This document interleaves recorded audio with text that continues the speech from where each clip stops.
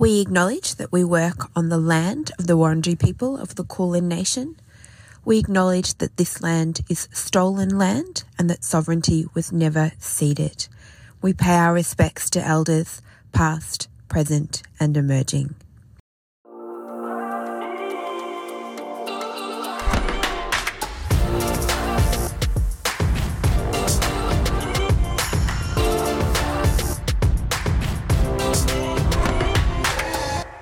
Hello, and welcome to this episode of This Crown is on Fire.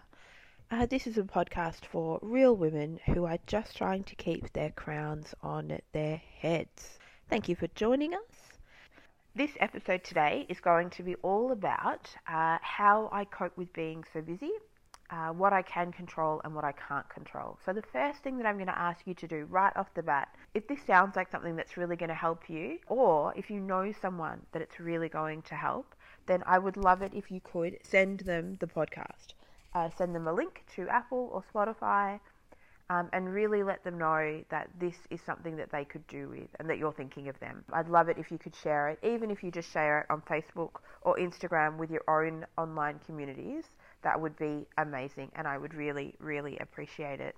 It's the school holidays in Victoria, which is just amazing. I just feel like term 3 went for a billion years.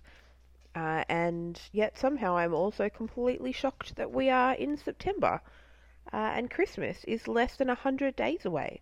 But I know that all of the teachers and the parents who have been there remote learning students are very, very happy to have some reprieve from term 3 and a couple of weeks of just not having to worry about what tasks are due when and who's done what and how they've spelt that particular thing, which is always good. So congratulations to all of the Victorian teachers who have made it through this whole term of remote learning, but also to all of the teachers all around the country, because I know that being on site is pretty tough. I know that I will never take being on site for granted again. I cannot wait to get back in the classroom, and I cannot wait to have a couple of weeks of actual normality back at work. So hopefully we get that in term 4. The coronavirus numbers in Victoria have been steadily going down, which is so great to see. Hopefully we'll be able to get out of this lockdown in the pathway that the government have outlined. I'm a bit sad that the 5 kilometre limitation won't lift until October, only because I have seen the inside of my local shopping centre and that's about it. And I'd really just like to go to a different Coles, really. Would be amazing, let alone being able to go and see my mum and dad, who are more than 5 kilometres from my house. Same with my sister. We're going to miss both my niece and nephew's birthdays, which is a bit sad. And yeah, we are just rolling through this tail end of lockdown. Admittedly, it has got me a little bit nervous about what next year is going to look like and whether or not we actually can do this again if it flares up, and how we're going to manage that thing. But look, hopefully we just turn into New South Wales and Queensland, who have just sort of trugged along with occasional spikes of more than 10, but certainly no more than that, and nothing building. So yeah, that is effectively where we're at. On the Australian political front, I have continued to gather concern around ongoing issues around deaths in custody. We have seen a lot of Black Lives Matter movements in America with the shocking treatment of African American people and people of colour generally by their police system, but we don't necessarily hear a lot about that here in Australia. There have been 5 Indigenous deaths in custody since June, and surely that has to be declared a national emergency. People who are remanded by the police deserve better than that, and ultimately the police are there to protect and serve our community. Allowing people to pass away while in custody seems pretty terrible. 49-year-old Sherry Fisher Tilbury passed away 10 days ago while in remand in Brisbane in a watch house. That leads that number to somewhere around 440, I think, since the last Royal Commission. which was in the early 90s. And a report out last week suggested that in Western Australia, between 2010 and 2020, 60% of people who died in prisons in Western Australia had a disability, and half of those were also Indigenous. These are really vulnerable members of our society, and our justice system is not designed to simply punish people who have committed crime, but in order to rehabilitate them so that they don't commit crimes again and to protect our community. This doesn't equate the neglect required to have these levels of deaths in police custody and in our prison system. And if nothing else, surely that is suggesting to us that that system is underfunded, overworked, and not able to take the care required for these people. And at the end of the day, regardless of what crime you have committed, and we don't even need to get started on the insane levels of people in prisons in WA for not paying fines, but these are people who have committed crimes. People who have a disability, mental health concerns, and are Indigenous. Their location, their history, their criminal history is completely irrelevant. And that's something that really needs to be addressed. It's not much, but I know that GetUp has got a petition on their website that they intend to take to the National Cabinet, which is made up of leaders from the federal and state and territory governments. So I'm going to put the link to that in the show notes. They only need about 4,000 more signatures. So by all means, please share that on your social media threads. And hopefully we can bring it all together and put some pressure on this government to really look into this national tragedy. It's a really important issue. Today's episode is called Everything Doing Too Much Has Taught Me. We've talked in this podcast before about the fact that I am a tragically busy person. I'm the kind of person that does multiple meetings a week, constantly has more than one project on the go, multiple committees, all those sorts of things. I love being busy. I love being a part of the different extracurricular activities that I am, and I constantly think of more things that I'd quite like to do. And everyone always says to me, I don't know how you do that, or you're so amazing. And particularly since my palsy, my facial paralysis, and the fact that I've just kept going because, what choice is there? I've gotten a lot of, it's so incredible that you do all those things. And at the end of the day, it isn't incredible that I do all those things. There are lots of women who take on just as many things as me and don't get nearly as much credit because they are either not in the leadership roles that I am in, which obviously gets my name is on websites and all that sort of stuff. And so there are lots of women in the political party that I work within that don't have that sort of credit. So at least I do get some kudos for the work that I do. There's lots of volunteers who work equally, if not more hard than I do, that don't get that kind of kudos, don't get that kind of credit. And so, yeah, there's nothing really overly special about what I do.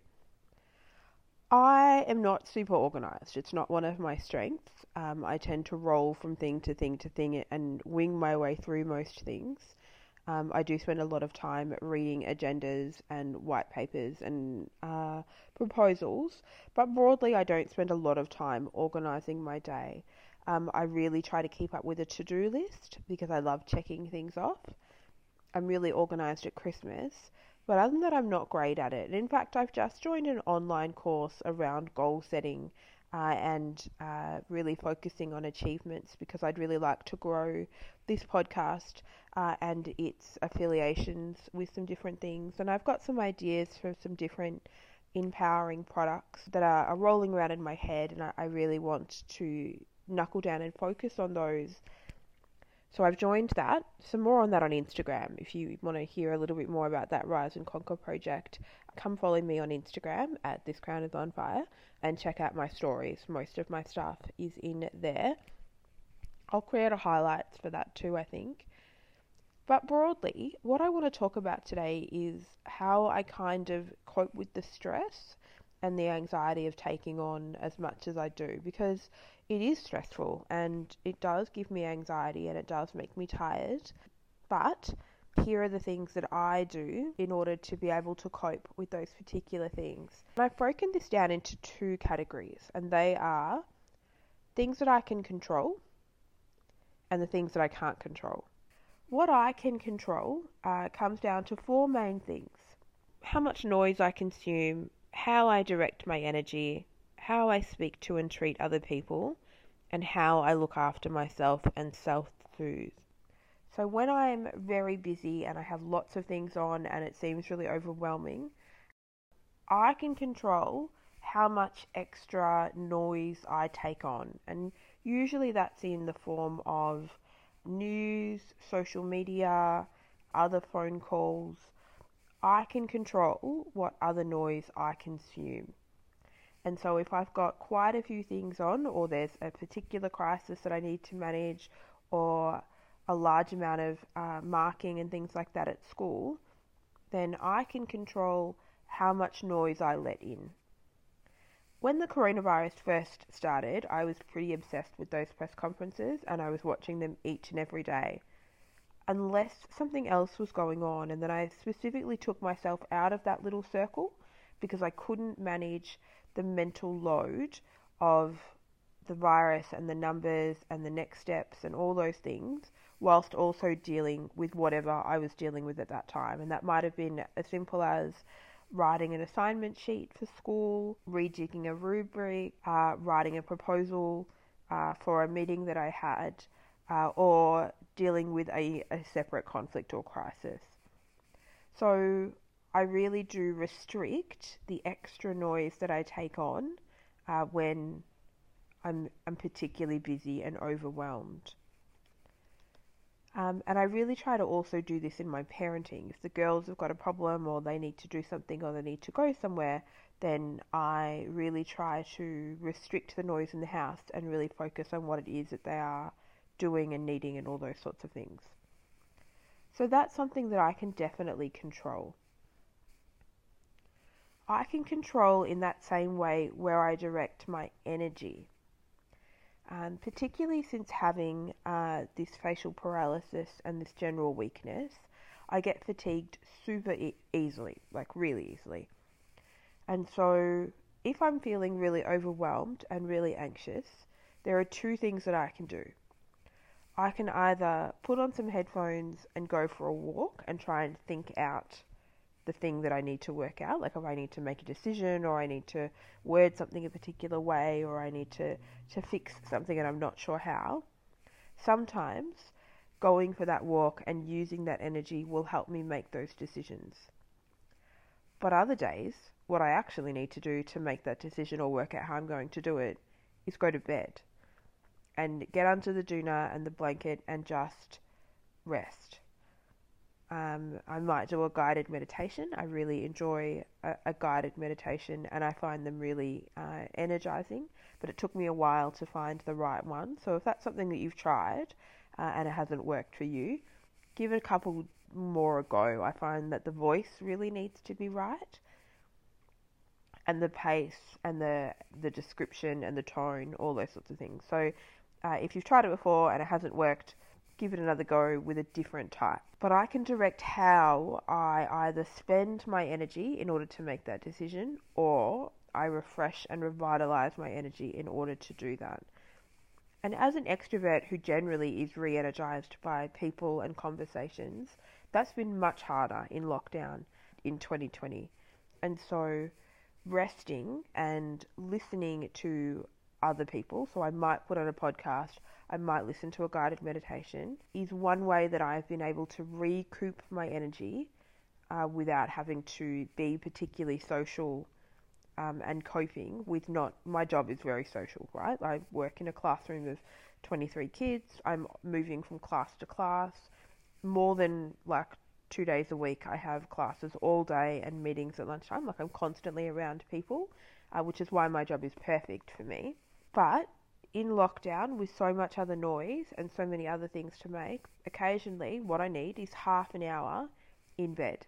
Some days when I've had a lot of decisions to make, and I've made them all, I need to spend half a day in bed because I'm really just fatigued. And I just need to not have to focus on light or noise or the clutter in my house. I just need to sit and relax. So I can control where I direct my energy. Walking is excellent for me. I really enjoy it, and I enjoy the space that it gives me to make those decisions. But sometimes I accept that I can't do that, that's not going to work, and I need to go and rest. I can also put together a to-do list and decide where my energy is going to focus on that particular day. And some days I have enough energy to tackle lots of different things and bounce from project to project to project, doing politics and schoolwork and personal stuff and writing and listening and doing all those things and housework. But some days I will already know at the beginning of that day that I don't feel well enough in order to bounce from lots of different topics and projects, and I need to just put my energy into just doing schoolwork on that day, or just doing politics on that day, or just doing housework, or just focusing on my kids. So you need to be able to really reflect on, what do I have the energy to do and what can wait? And sometimes I procrastinate certain tasks enough where I won't have any choice and I'll have to do a few different things on particular days.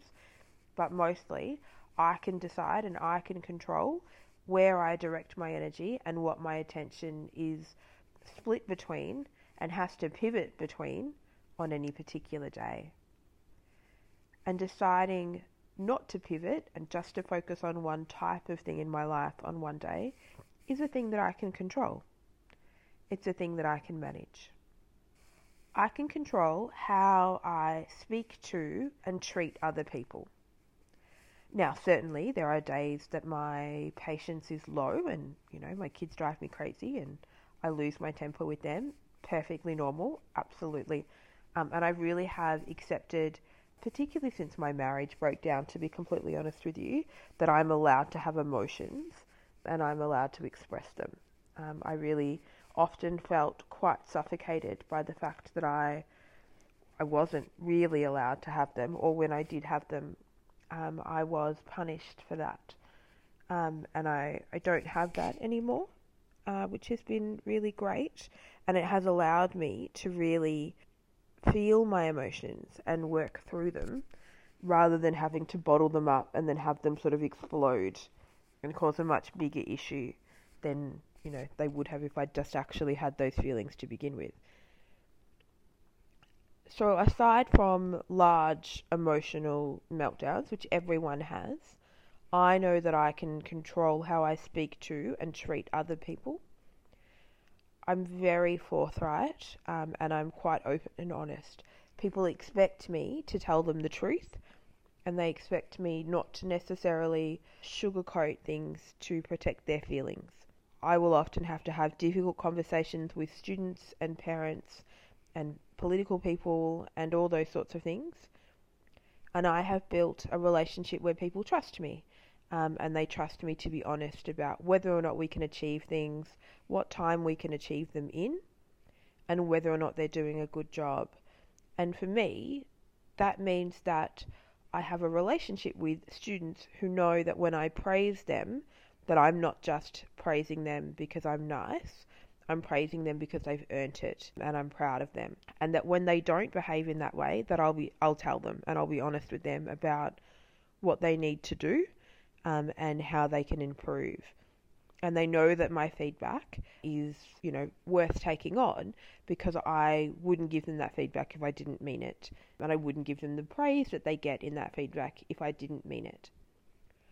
Same deal with how I deal with customer service people and people I'm negotiating outcomes with. They expect me to tell them the truth. I control how I treat those people. I control what information I give them. I control what access to my personal life they have. I control how my boundaries work. I can control those particular things, and I can choose not to take phone calls if I don't want to. I can control what I say no to and how I say no to that thing. I control how I put people off for a certain amount of time in terms of like, I can do that task but not today. I control the language with which I use, the emotions that I put into our interactions so that people will know how I feel or how I don't feel, which means that I won't necessarily need to explain that later. And that's really important to me. Not everyone gets it, obviously. Sometimes I can drop very large hints about not being able to take on certain things at this time and needing a week or so, and not everyone understands that. And lastly, I can control how I look after myself and how I self-soothe. So I am very well known for a bath. I love being able to sit in very, very hot water. To quote the excellent Sylvia Plath, I'm sure there are some things that a hot bath doesn't fix, but I don't know any of them. And I usually will sit in that bath and watch some kind of horrendous true crime documentary on Netflix, or something equally as trashy and mindless and enjoyable. Again, about that resting and relaxing and regenerating. I will sit with my youngest daughter and, look at Roblox and the things that she's playing with. I think she's playing Gacha Life or Gotcha Life a bit on her iPad at the moment, and we'll talk through the things that she's interested in and what she's doing, and that's really soothing for me. And I read, and I can control what type of books that I read, how they're going to make me feel, how quickly I'm going to get through them. Some days I will pick a really quick read to get through over the course of half a week, simply because I know that I'm not going to achieve very much that week in terms of ticking off tasks and having things completed. Sometimes I'm going to take a longer time to get through my to-do list to completion. And so if I pick a quick read, that's a self-soothing thing that I then also get a sense of satisfaction out of. And so I can control that, and I can pick those particular things. I can up my skincare routine of an evening and put all of the products on my face as opposed to just one or two. And again, that gives me that sense of achievement that I'm doing something for myself, but also that I'm actually just doing something and getting something done. And sometimes when I do it, I feel like I'm putting myself as a priority. I'm taking care of my skin, and that I'm doing something that I really enjoy doing. I can control how I self-soothe and how I look after myself. So they're the 4 things that I can control: how much noise I consume, how I direct my energy, how I speak to and treat other people, and how I look after myself and self-soothe. There are 3 things that I really can't control, and they are how other people behave, how other people feel, and other people's decisions. I can't control any of those things, and I need to simply work my own things out around them. And often I have to remember that people's behaviour, people's feelings, and people's decisions are often made like away from me and have nothing to do with me. And sometimes I will feel the repercussions of those things, and that can be annoying or hurtful. But broadly, most people will decide how they behave and decide how they feel and decide what decisions they're going to do and what actions they're going to do, like in spite of me, like nothing to do with me at all. So it's really important that I remember that I only control myself. And I can give directions, and I can give instructions, and I can support people through their behaviour and through their feeling and through their decisions. But ultimately, they're not mine, and they often don't reflect me in any way. Particularly in the teaching industry, it can be really difficult to get caught up in this concept that when a student doesn't hand something in, or when they do poorly on a test, or when they misbehave in class, that decision reflects on you and your skill as a teacher. But in reality, it doesn't. If a class has multiple issues just in that one class, and it's ongoing for like weeks and weeks and weeks on end, then yeah, that sort of thing probably does reflect on that staff member.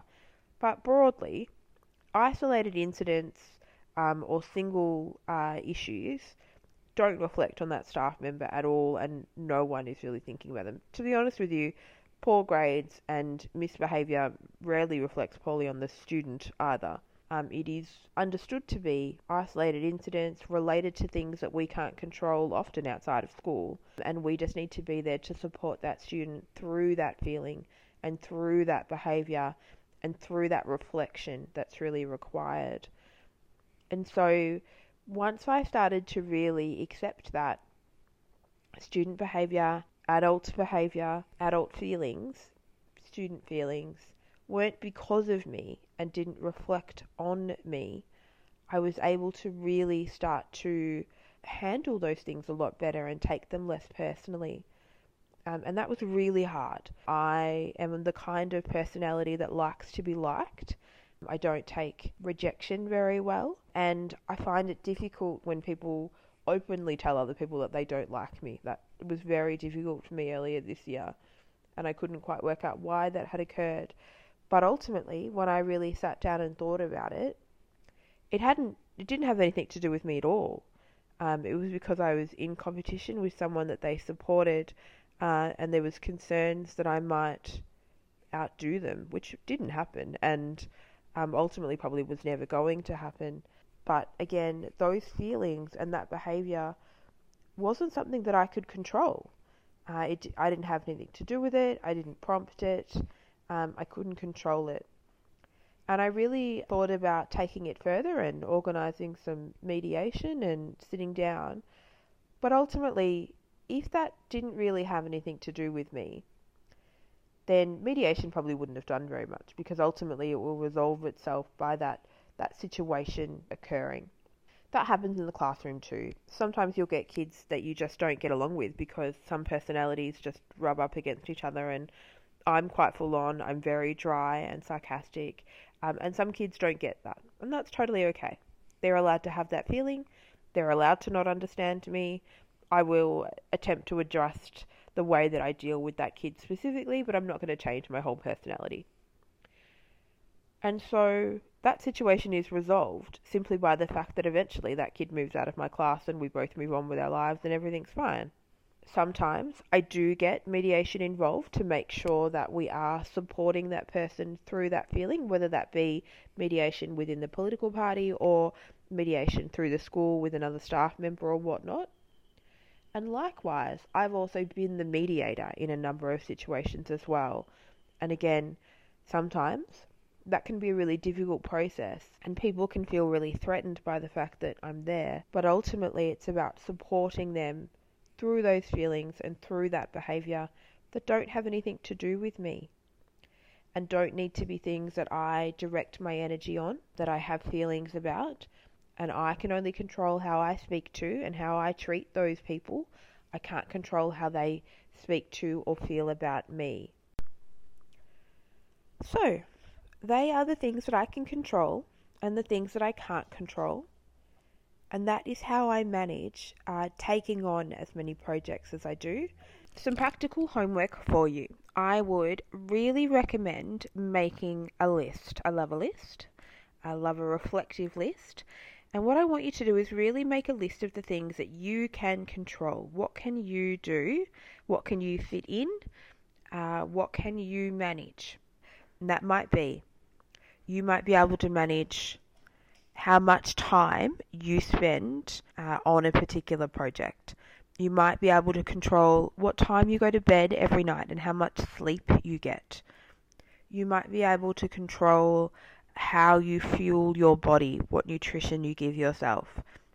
These are all very valid things that you can list as things that are in your control and what you can feel. Really have a think about your list. Make it really exhaustive. Even the little things that you know that you can control, pop them on there. And then really go through and have a think about what are the things that really matter to you, and what is it that's going to remind you how in control you are and what you can actually manage. I find that the more I feel in control of the things that I'm doing, the more I can take on, and the less overwhelmed I feel by all the things that I'm doing. I think that 3 to 5 ultimate things that you can control, that you can remind yourself that you can control, and that you are really understanding about the way that your life works and what things are going to impact those things the most, are the best things to keep on your finite I can control these things list. You want to think about things that are going to help you to feel like you can take on tasks, that you can complete your to-do list. And I'm not suggesting that if you make this list of things that you can control, that you'll be able to then take on entirely new projects and run a political party and run a small business and do all those things at the same time. I don't think that that's true. It's not a time creator. What it does do is help level your emotions, make you feel less out of control and less overwhelmed just by remembering that you can control these particular things. And then there are some days when I feel really anxious and I feel really overwhelmed, and when I think about what I can control, I specifically work around those things that day. I specifically think about the content that I'm going to consume and what frame of mind that's going to put me in. I specifically think about where I'm going to direct my energy and if I'm going to go for that walk or I'm going to go to bed. I think about the way that I speak to and treat people, knowing that I feel a particular way and that I don't necessarily want them to take that emotion on. I think about how I'm going to look after myself on that day because I can control that. And just being able to manage those emotions really helps me to work through those really busy times without losing the plot completely. When I think about the things that I can't control, that really helps me when I feel hurt by something or I feel really concerned about something and the way that I'm handling that particular thing. I think about those things that I can't control and I take the guilt and the shame and the blame off myself for them, and I refocus back onto those things that I can control. And again, that is just about feeling less overwhelmed, feeling less negative in my emotions, and being able to keep taking my day on rather than dwelling in particular emotions.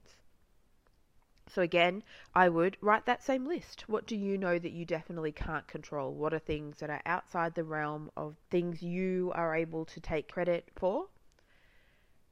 And then have a think about how that impacts your day and what you can do to protect yourself from it. And that's kind of it. So I really hope that that's been really helpful for you. I'm hoping to add a bit more value into this podcast moving forward. So not only about having real conversations with women about the way they work and live and move through the world, but also having episodes like this where we talk about things that are really helpful and ways to self-soothe and manage our emotions, manage our to-do lists, manage our mental load. So yeah, having a look at those 2 sets of things will hopefully help you to move a little bit easier through your week, regardless of how many things are on it. And I really want to remind everybody that there are weeks that I have where I have 2 things on my to-do list, and that is more overwhelming than when I have 30. Everyone's different. Every day is different. Everyone's physical capability is different on a particular day. So, with that in mind, I would love to hear your feedback about this particular episode. You can email me at thiscrownisonfire@gmail.com, or you can come and check us out on Instagram. I'm really hoping to grow that little community. I share lots of different things from other accounts that have got similar advice and tips, as well as the general feminist empowerment quotes and things like that. But the last thing that I'd really like you to do, if you know someone that you think this advice would really help, I want you to share the podcast with them. Send them the link in Spotify or Apple or whatever their favourite podcast app is, because you know that we're in all of them. And really let them know that This Crown is on Fire is something that's really designed to help them work through the world that they live in and to be able to relate on a really basic level. So with that, I will bid you adieu for this week. I hope you have a fantastic week, a productive week, and a safe week. Stay inside, wear a mask, don't get sick, and I will hear you next week.